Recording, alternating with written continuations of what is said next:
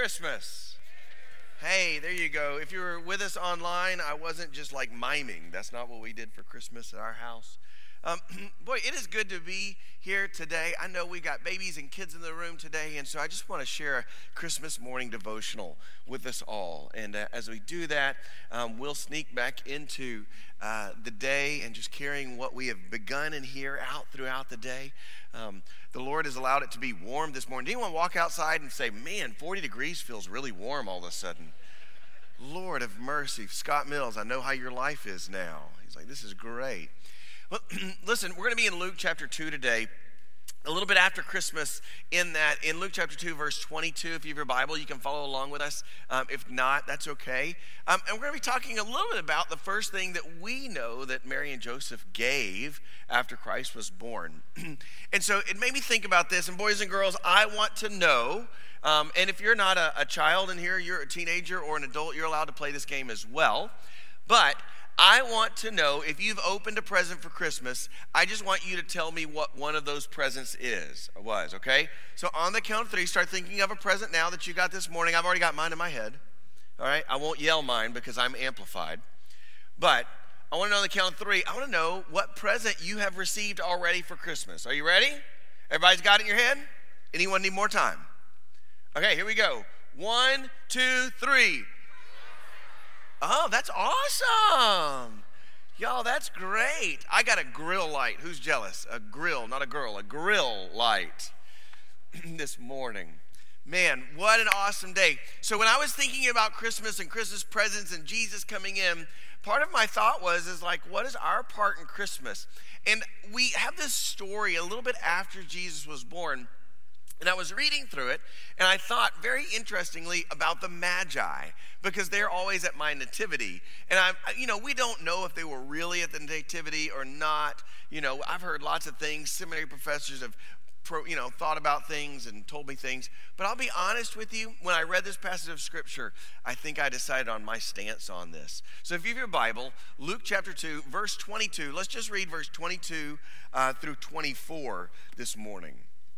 The Bible says this: and when the time came for their purification according to the law of Moses, they brought him, that's Jesus, up to Jerusalem to present him, Jesus, to the Lord.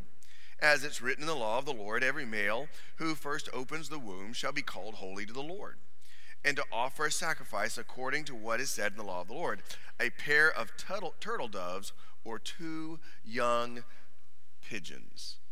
Now, I don't know if you've ever just glazed by this passage. We normally stop before this because Christmas is in there. Mary's pondered all these things in her hearts, and we move into the new year. But when I was thinking about this, I thought that's interesting because a pair of 2 pigeons or turtle doves, that was the poor person's offering. That wasn't if you had money, there was a different type of offering that you had to give. But if you couldn't afford that, God wasn't saying you're not worthy because you don't have money. He's saying, I want you to know this is the offering that you're going to bring. And the offering that they brought was a poor offering. And in that moment, when I read it, I thought maybe the Magi didn't make it yet. They didn't have gold. They didn't have frankincense or myrrh. They couldn't have bought the more expensive thing. Ladies, this is just a fair question. If you just gave birth to the Savior of the world, the Son of God made flesh, would you be cheaping out on your first offering? Oh, y'all didn't answer. So next week we're talking about tithing. But you know what I mean? I just thought, if that was my house, I'm Joseph. I'm like, I'm buying the best of the best. Like, bring it. Bring it. And I just thought, if Mary and Joseph would have had gold, frankincense, and myrrh by this point, then I don't think they would have done the poor offering. But the poor offering was still pleasing to the Lord. Because God has never been concerned with how much, how many, or how big of something we can bring. As we think about this, we have had many smiles at Christmas, and we have had many tears at Christmas. Anyone had any tears at Christmas ever before? Yeah? Anyone ever had children cry tears at Christmas before? Some of you guys? Yeah. Hey, I want you to know, I know there were things I begged for because the world was going to end, and I wouldn't have any friends if I didn't get it. You know what I mean, for Christmas? But how many Christmas presents do you really remember? 100. I like it. See, the older we get, the sharper we are not. I just tried to think. I could guess at some, but I've got one. So if you had 2 zeros, we're the same. But I've talked to you about my black soccer ball with gold markings on it. I'm sure I got a Nintendo or an Atari, or for some of you, an Atari 2600 back in the day. I'm sure I got all kinds of junk, but I don't remember those things. Because it's not about how much, how many, or how big. And none of them, not even the black soccer ball, changed my life.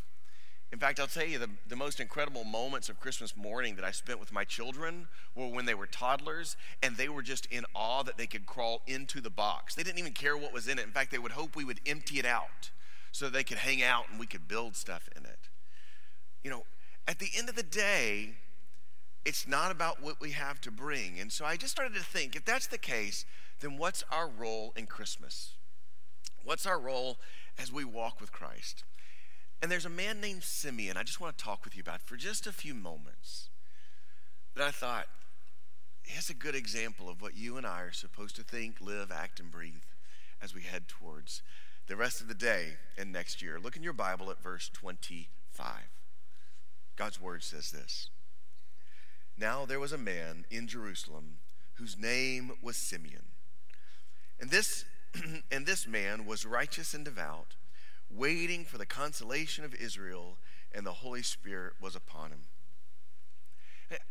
Here's what I thought. When I looked at Simeon, I thought, here's a man who's older, and he's righteous and he's devout. He's obviously a God-honoring man.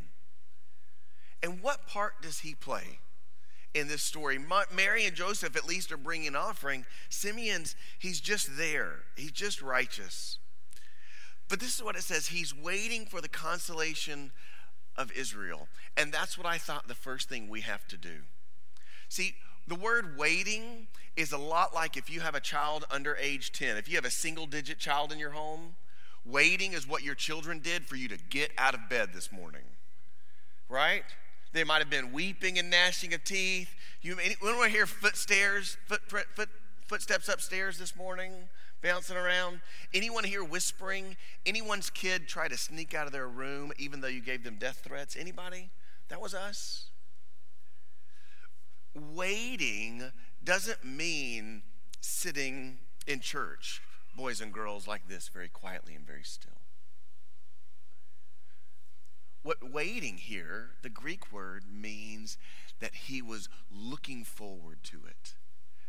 Meant he was looking favorably, excited for the consolation of Israel. And the word consolation means comfort. Here's what this picture is. Simeon was coming every day to the temple in the Spirit of God to worship, because every day he was looking forward to receiving the promised present that the Messiah would come and God's word would be kept. Church, I thought that was the first thing. The part that we have to play in Christmas isn't tradition. It isn't dressing up. Those are great things. But the part we have to play is to hold on to the promise. And if you're in here this morning, if you're watching online, I already know, I don't have to guess, like you've chosen promise holding to be some part of your Christmas day. And I would tell you that was righteous when Simeon did it, and that's righteous when we do it. And so maybe getting up and coming to church this morning, or maybe your daily Bible study isn't always like kids waiting on Christmas morning. But I'm telling you, if you've been in church in a long time, wear a three-piece suit and button it down tight. That's the biblical picture of how we're supposed to wait for Jesus Christ. Look in verse 26. This is what the Bible says about Simeon. And it had been revealed to him, this is Simeon, by the Holy Spirit, that he would not see death before he had seen the Lord's Christ. You know, the next part I have is not just holding on to God's promise for us, redemption of all creation, but it's also believing that God has a promise for you. He has a promise for you as a husband, as a father, as a wife, as a mother, as a child, as a teenager, as a grandparent. If your body is broken, if your mind is getting weak, God still has a promise for you. And what I think Scripture says you can do is you can believe that God has a promise and his promises for you are good, holy, and true. I thought about Simeon, and it's easy to read the Bible in one-dimensional, but it's much more favorable to me to read it realistically. Because if I was Simeon and I was getting old and my health was failing, and I chose to believe God's promise, I would see the Messiah before I died, I think I would wonder sometimes, I wonder if I've already seen him and missed him. Have you ever had that thought? That would be me, like, God, I believe you're true, but what happens if I miss him?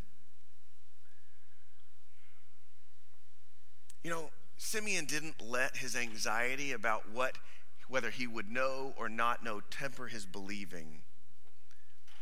He just chose to believe. See, I think a lot of times that we can find ourselves on Christmas focused on this visible aha moment. And if that doesn't satisfy, if it's not there, if the right present's not in the box, the whole thing's lost. But Simeon's righteous, and God shows us his part on this day was just to believe that God's promises for him were true and to let God bring those promises true in his timing. So your part on Christmas, I would say, is hold to the promises of God for his people.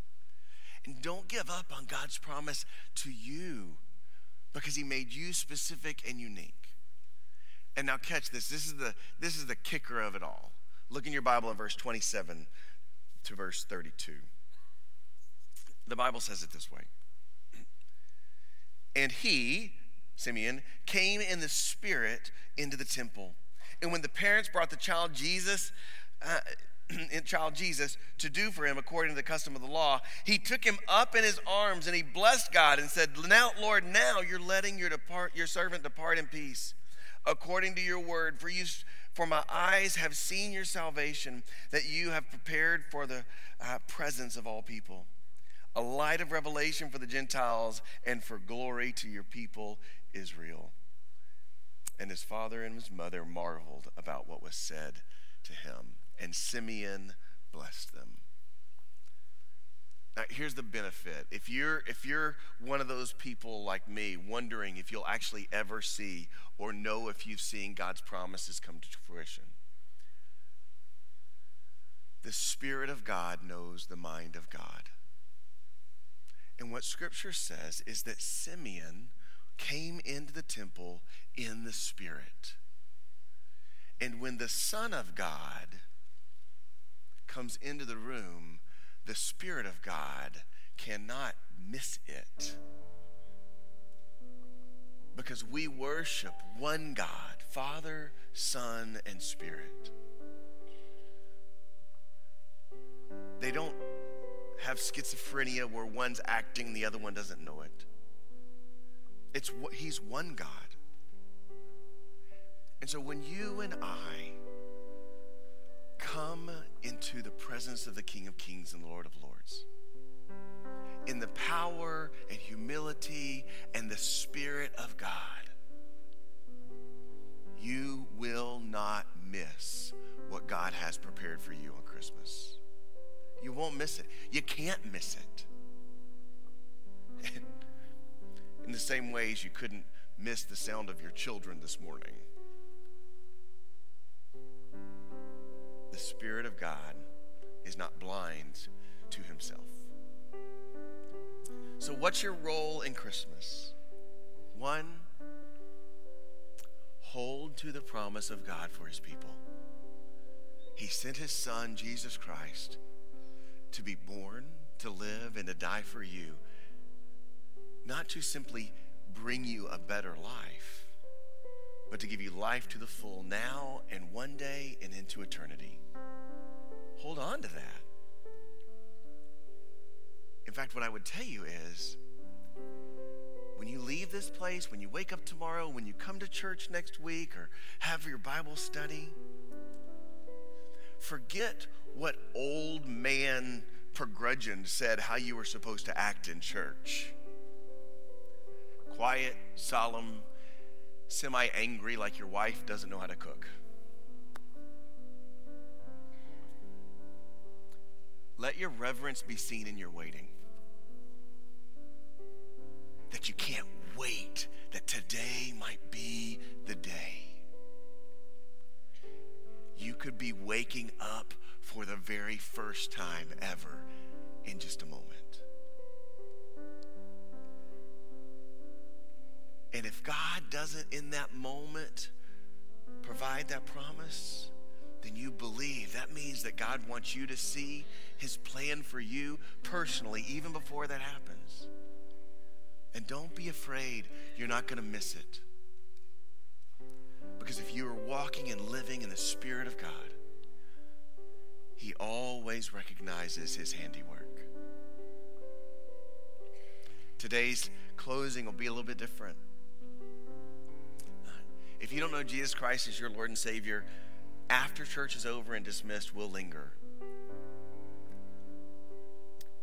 But I want your children, and I want you, I want your families, as you leave this place, to leave with energy. It's reverent. It's okay. Senior adults, let these young ones see what wisdom looks like, because you know how to wait with more fun and vigor than most people I know. We serve a king who gave us a part to play in Christmas. Just to love him and trust him, to believe him, and to walk with him. Let's pray. Father God, we love you so much. Thank you for this morning. Thank you that Mary and Joseph brought turtle doves, this poor offering. We don't have anything to give to you, God, that's of worth. So let our offering just be our expectancy, our holding on to your promise, our believing your word for us, and our daily walk with you in the Spirit. Or that even feels a little selfish, because when I walk with you in the Spirit, when I soak with you through your words, I know I'm the one that's really getting the presents. But like a good father on Christmas morning,